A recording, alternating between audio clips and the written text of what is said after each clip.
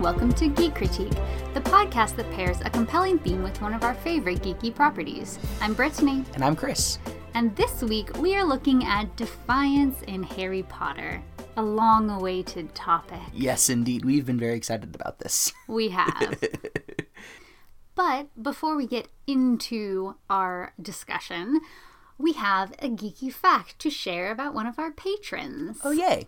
Yes. So I'm sure you've heard this name every episode we've ever done. Kimberly Taylor Pestel of Lacelet. She is one of our amazing patrons, and here is her geeky fact.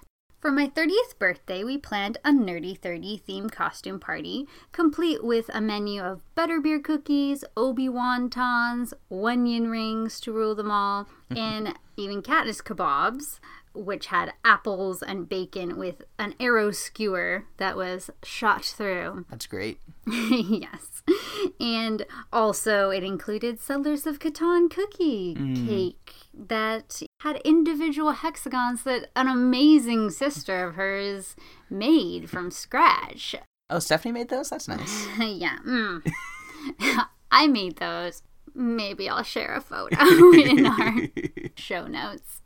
Maybe. We'll see how pompous I am this week. But also included in this party was a handmade geeky photo booth with props. And we also played Nerdy 30 Jeopardy game show, which had categories like Name That Nerd, Try Not Know or Know Not, Nerd of the Rings, and Harry Potter Wisdom. I get it. You do? Because they're wizards? I didn't think you normally got puns. Yeah, no, I got that one. Oh, okay. This one. Harry Potter related puns. Yes, exactly. So she says, it was so much fun and the best way to celebrate the start of a new decade in a true geek fashion. That sounds awesome. Unfortunately, I was not in your lives yet, so I did not attend. But I definitely took inspiration with my own Nerdy 30 party. You did. And I'm very glad I did. Much better than Dirty 30, which I've also heard. I know. What is even the point? When you can do Nerdy 30. Flirty 30, I guess. That could be a thing. Still, but Nerdy 30 is just... That's the only way. Yeah. Well, we are so grateful to you, Kimberly, for your patronage of the podcast and your support. If you want to be like Kimmy and have your own geeky fact read on the podcast, you just need to join our Patreon. Yeah. And Lacelet created these amazing Harry Potter stickers of like different houses have their own different sheets. There's a spew badge and a Dumbledore's Army galleon. So you really need to go check those out because she's such an amazing part of our community and has made our logos and our Patreon buttons and everything. She is partnering with us to do a free shipping on orders over $25 if it's domestic, and you'll get entered to win a free limited edition Sorting Hat mini art print. Oh, fun. Yes, adorable. So check that out in our episode description. All you need to do is use coupon code GEEK2019. You'll automatically be entered and you'll get emailed to let you know if you won, and you'll get free shipping over $25. So you should check that out. And this offer, this Harry Potter inspired offer, expires the very last day of this year. So do it before then. So why don't we get into our episode? Okay. And we'll start with an amazing quote. So this quote comes from Harry Potter and the Half-Blood Prince, and it takes place during Harry Potter's very first Defense Against the Dark Arts class with Professor Snape. Do you remember me telling you we are practicing non-verbal spells, Potter? Yes, said Harry stiffly. Yes, sir. There's no need to call me sir, Professor. Yay! Best line ever! It really is. Just the best line. Right? It may be my favorite quote ever. Of all time. Literally, I know this line by heart, and yet I can look at it and still bust up laughing every time because it's just so audacious and great. I love it. It makes me smile every time. It's just so excellent. Yeah. So Harry's defiant. Certainly. Harry is a defiant person. And I think a lot of his defiance does come out towards Snape. Yeah, Snape kind of pulled his wand on him to kind of surprise attack him with a spell. So he's kind of taken off balance for it. Clearly was in a bad mood with Snape, as he tends to be. He was unhappy to see Snape there as the professor in his favorite subject at all. Yeah. But not that he's had great professors in that subject. That's true. He just came from Umbridge. Like, even Snape is a step up. At least they're practicing spells. And nonverbal shield charms is pretty useful. Super useful, yeah. But yes. Oh, Harry. And, okay, so in the show notes, we haven't necessarily done a ton of show notes recently because we haven't talked about a ton of things outside the scope of just what we're talking about in our podcast on that episode. But this will be one where there will be things. And I'm going to share one of my favorite little fan art pieces. So it's basically Luna asking Neville what he thinks about when he casts his Patronus. And Neville's just, you see him like thinking about that interchange between Snape and Harry and just this smile on his face. And it's just amazing. It's so good. I will put that in the show notes. Yeah. We were also thinking of another quote by Harry for this. Yeah. Well, I mean, there's so many to choose. There really are. But there's quite a bit of Defiance in Harry Potter series. Yes. But at the end of the entire series, when he has his final showdown with Voldemort, just their conversation that happens is just so excellent and just makes me feel like so, I don't know, like bubbling over with power or something, even though I'm not the one doing it. Like, whenever I read it, it's just like, yes. Hell yeah. Exactly. Like, he just, like, calls him Tom Riddle. And, yes, I dare. You don't understand Riddle. Like, it's just so amazing. So you should all, as soon as you're done with listening to this episode, just go and read that. The dialogue that happens in the Flaw in the Plan chapter at the end of the Deathly Hallows. So, yes. So good. But I believe that will lead us to whatever character you brought. I can't imagine who. So, my character is Dobby. No. Actually, no, Harry Potter. I was going to say, you did not do that to me. I worked very hard to make all of my points not be just about Harry Potter because I knew you were going to pick Harry Potter. No, of course you have to pick Harry Potter. Yeah. Harry is such a defiant boy, and I love it so much. Defiantist boy. He's the defiantist boy, exactly. Well, yeah, it's like he and Katniss Everdeen, like, they could battle it out for, like, who's the most defiant. Mm-hmm. Harry's is great, too, because it starts when he's an 11-year-old boy. Like, yeah. He's an 11-year-old who's like, I am going, sure, I'll tell Professor McGonagall that there's this stuff going down, but I'm also going to go down with my two other 11-year-old friends down into the dungeons to fight someone who is a grown wizard who I think is working for Voldemort. Like, I'll be fine. Like, it's not even that I'll be fine. It's like, I have to do it. Exactly. And that continues on, like, throughout. And, you know, even with his confrontation with the young Riddle and with his confrontations with all these different people, he's so consistently defiant, and it just grows as he kind of gains more agency and becomes more and more disappointed with the structures of the Wizarding Society. Yeah. And I just love it so much. And I think that the best example is, of course, basically all of Book 5. There's that. When the Ministry's being dumb and Harry does not stand for it. Yeah. The best example is the longest Harry Potter book of the series.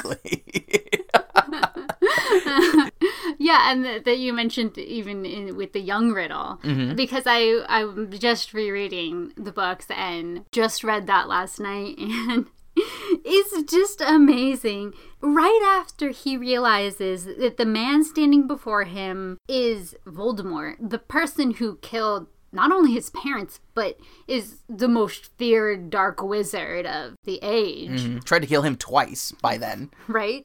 And the very next thing he says is, "You're not the greatest sorcerer in the world. Sorry to disappoint you and all." Just sorry to disappoint you and all. Still so sassy. Right? As a 12-year-old.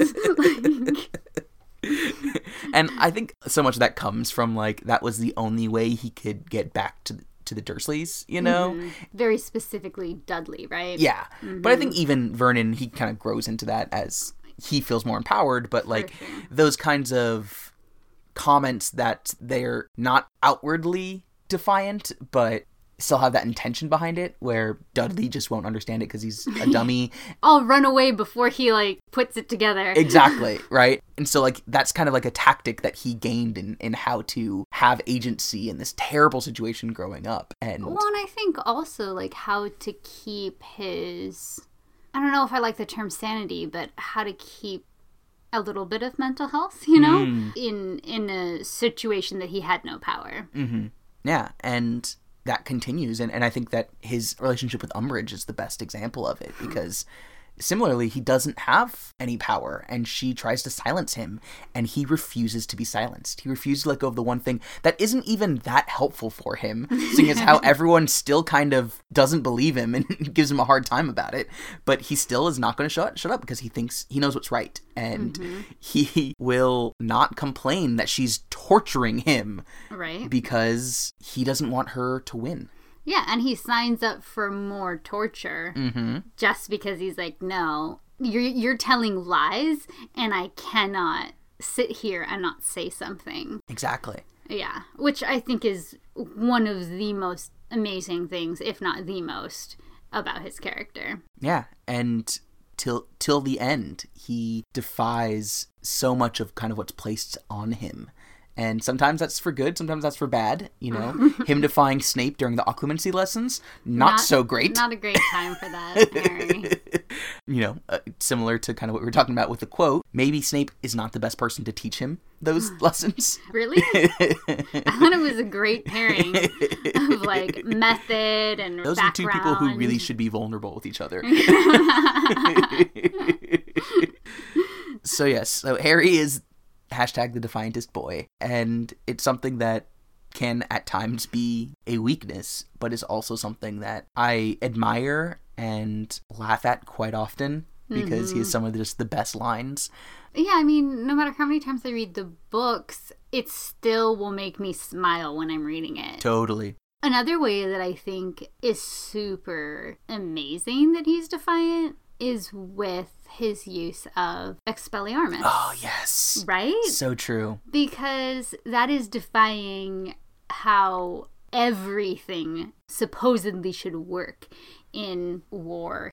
And not only in what your aim is to stop this dark wizard, and everybody around him is looking to him to do this, yet he still has that bold defiance of not playing by their rules and not doing what is just expected of him because he believes that this is right. And in the face of a killing curse, he is going to disarm. Yeah. And I think it's one of the things I love about the beginning of the 7th book, his flight from Privet Drive, because, he gets chastised for using Expelliarmus because he sees Stan Shunpike and he's like, I'm not going to hurt him. I'm not going to stun him and cause his death. And they're able to find out that it's him because he uses it. That really shows how defiant the use of that spell is, because no one else uses it, because no one else would do that. And of course Harry will. And it's just so good. Yeah. Oh, Harry. Oh, Harry. If we could all be as defiant as him in the good ways, I know, right? He's defiant. Yes. Well, what plot did you bring? So I wanted to talk about the modes of defiance used against Umbridge's oppressive methods, authority, and bigotry. So there's so many different ones. Like we were talking before, there's one-on-one defiance, where he is sitting in detention with her. And he's just not going to act like he's in pain. He's not going to give in to what he knows that she wants to see from him. He's not even going to rise to the bait of, you know, her being like, oh, is something wrong? You know, like he's just going to be like, nope. And I'm going to continue writing my lines. So he has like this one-on-one defiance.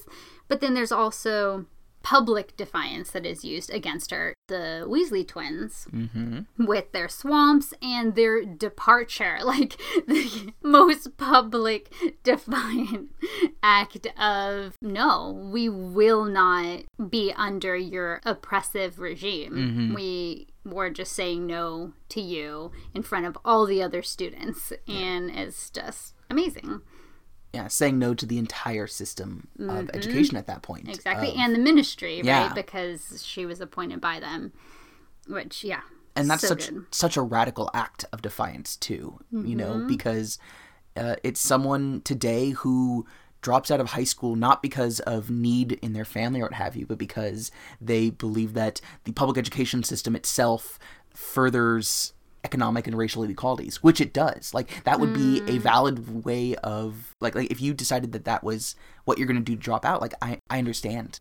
But it's so radical, I can't imagine doing it, you know? It costs so much, and the Weasley twins just do it with such glee, and it's amazing. Right? And it's inspiring for all of these students to see. Yeah.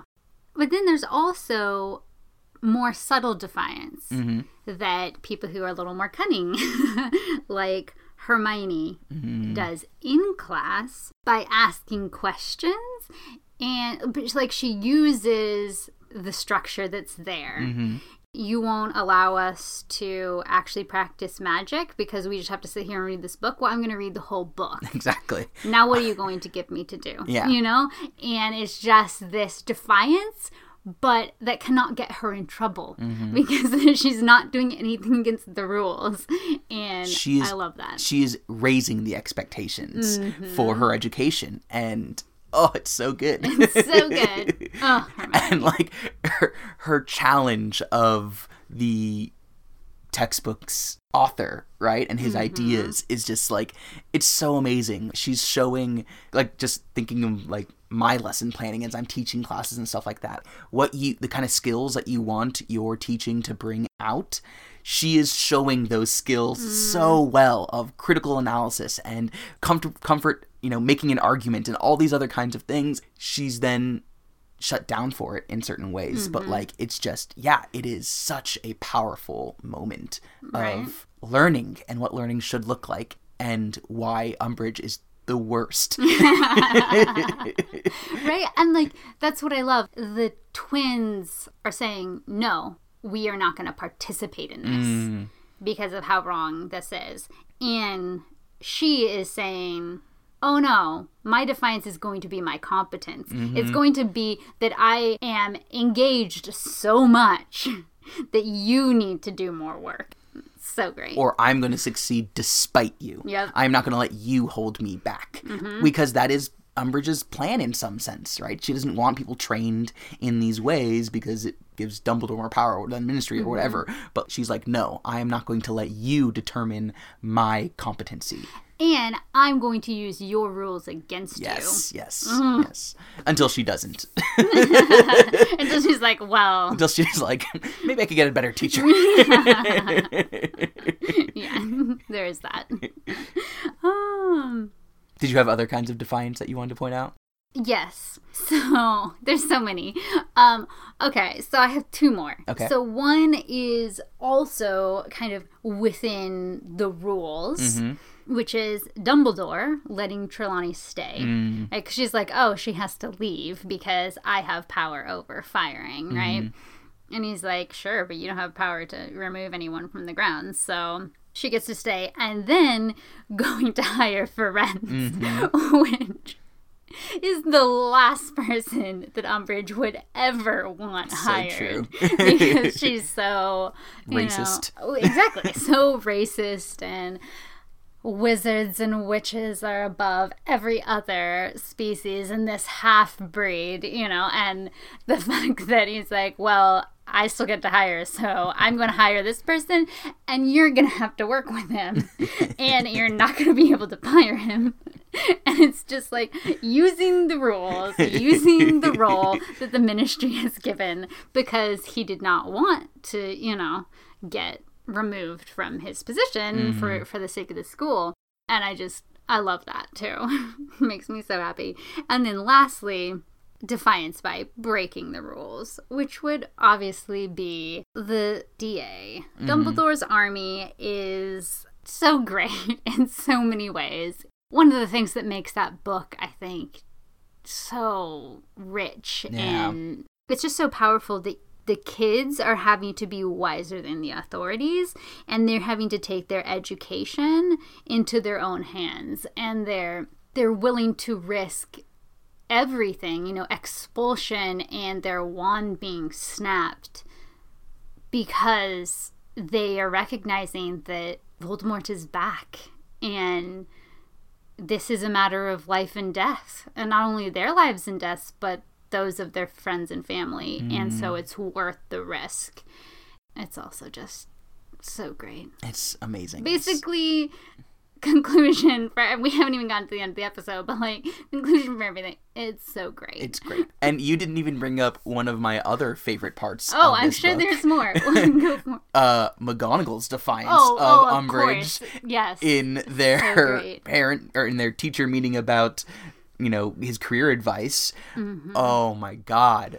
Her he's gotten great grades in all of his Defense Against the Dark Arts classes. And she's like, well, you can see that he's not doing well in mine. He's like, oh, I meant by qualified professors. It's like, oh, so good. And I love it because as a teacher, McGonagall earlier in the book is like, Harry, you need to be less defiant. You need to go with the flow, have a biscuit, and hang out. But when it comes to his ability to succeed and what they should be doing as teachers, she cannot sit by and let Umbridge destroy Harry's prospects. And she just doesn't, and I love it so much. Right? Well, and her other moment in class too, when she keeps interrupting her, and then she's like, yes.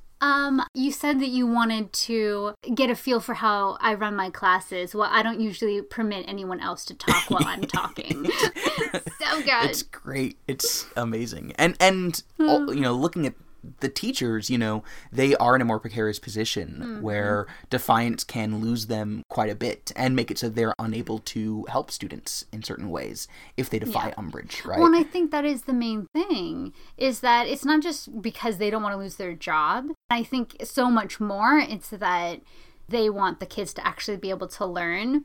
Yes. Rather than more classes just look like Defense Against the Dark Arts, where they sit and read a book and they don't practice anything that they need to know in this violent world that they're living in. Exactly. And so it is more, their defiance does come through, but it's more that kind of sneaky defiance where it can't be outright and explicit. But it's, I don't know how to get this swamp out of here. I'm sorry. I don't know. Peeves, it turns the other way. It's these kind of quiet defiance that is a defiance of not helping as opposed to explicitly challenging, and it's just amazing. Yeah, the fifth book has gone from one of my least favorites to one of my favorites, in large part because of the resistance against Umbridge.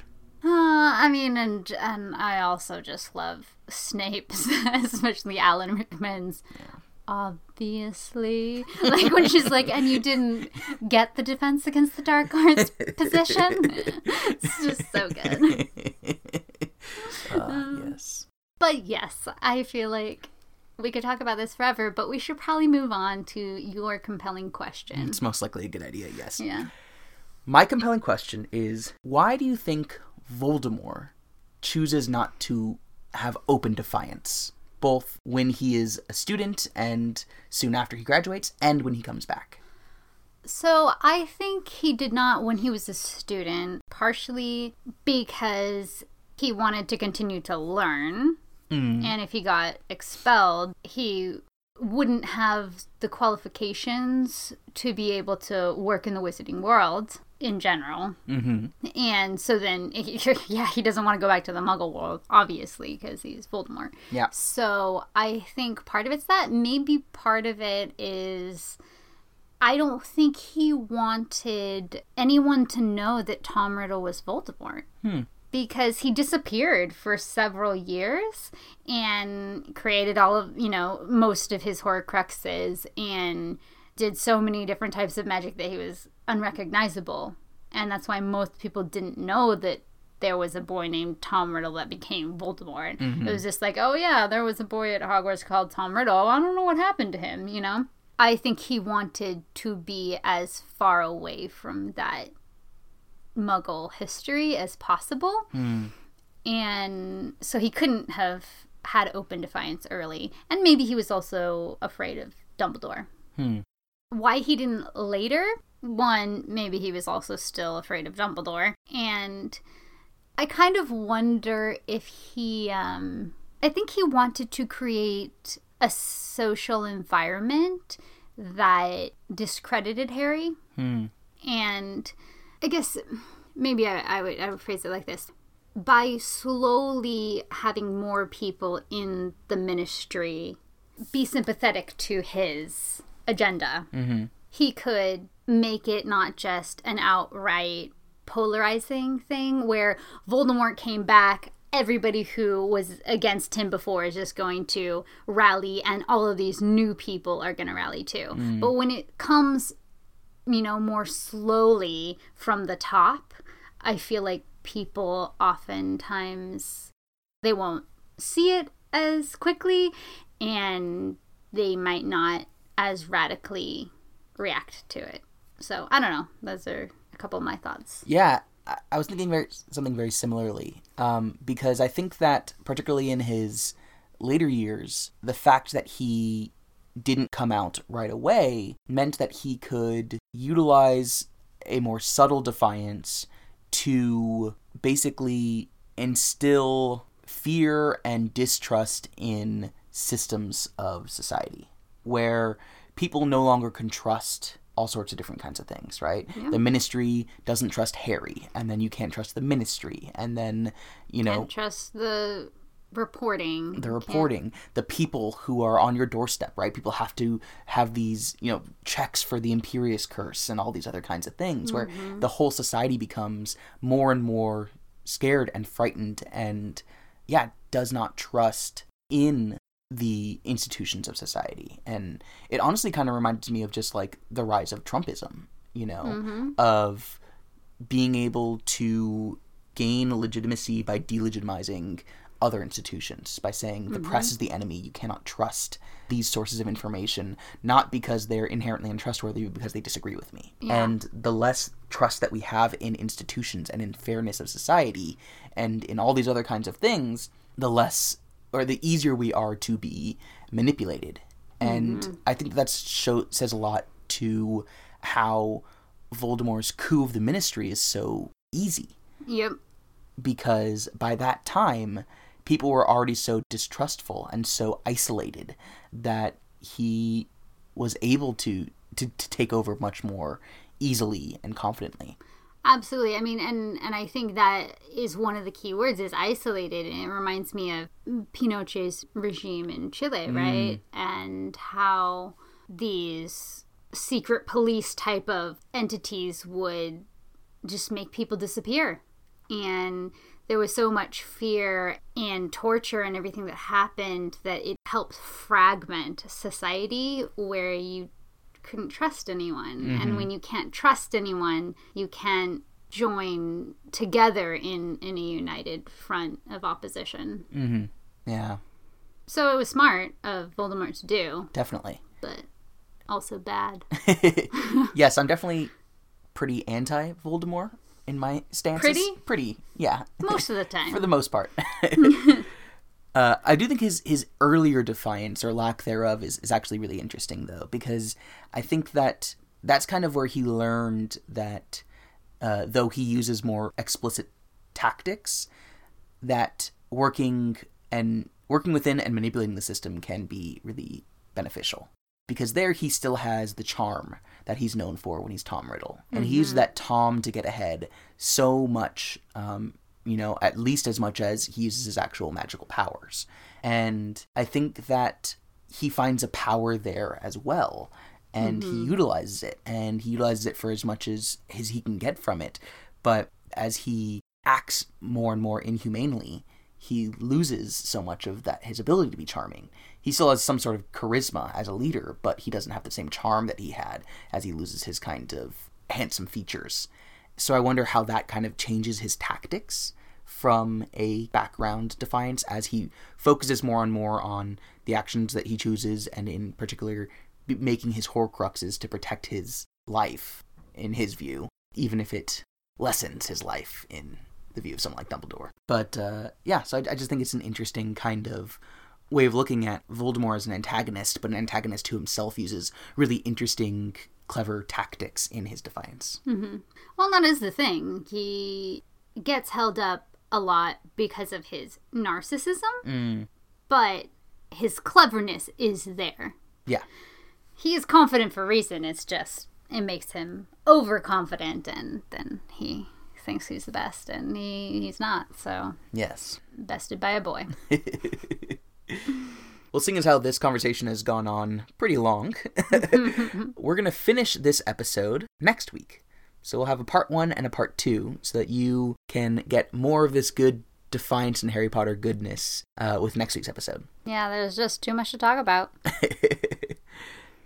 Well, thanks so much for listening to this week's episode of Geek Critique. You can find us on social media by searching for Geek Critique Pod on Facebook, Instagram, Pinterest, or Twitter.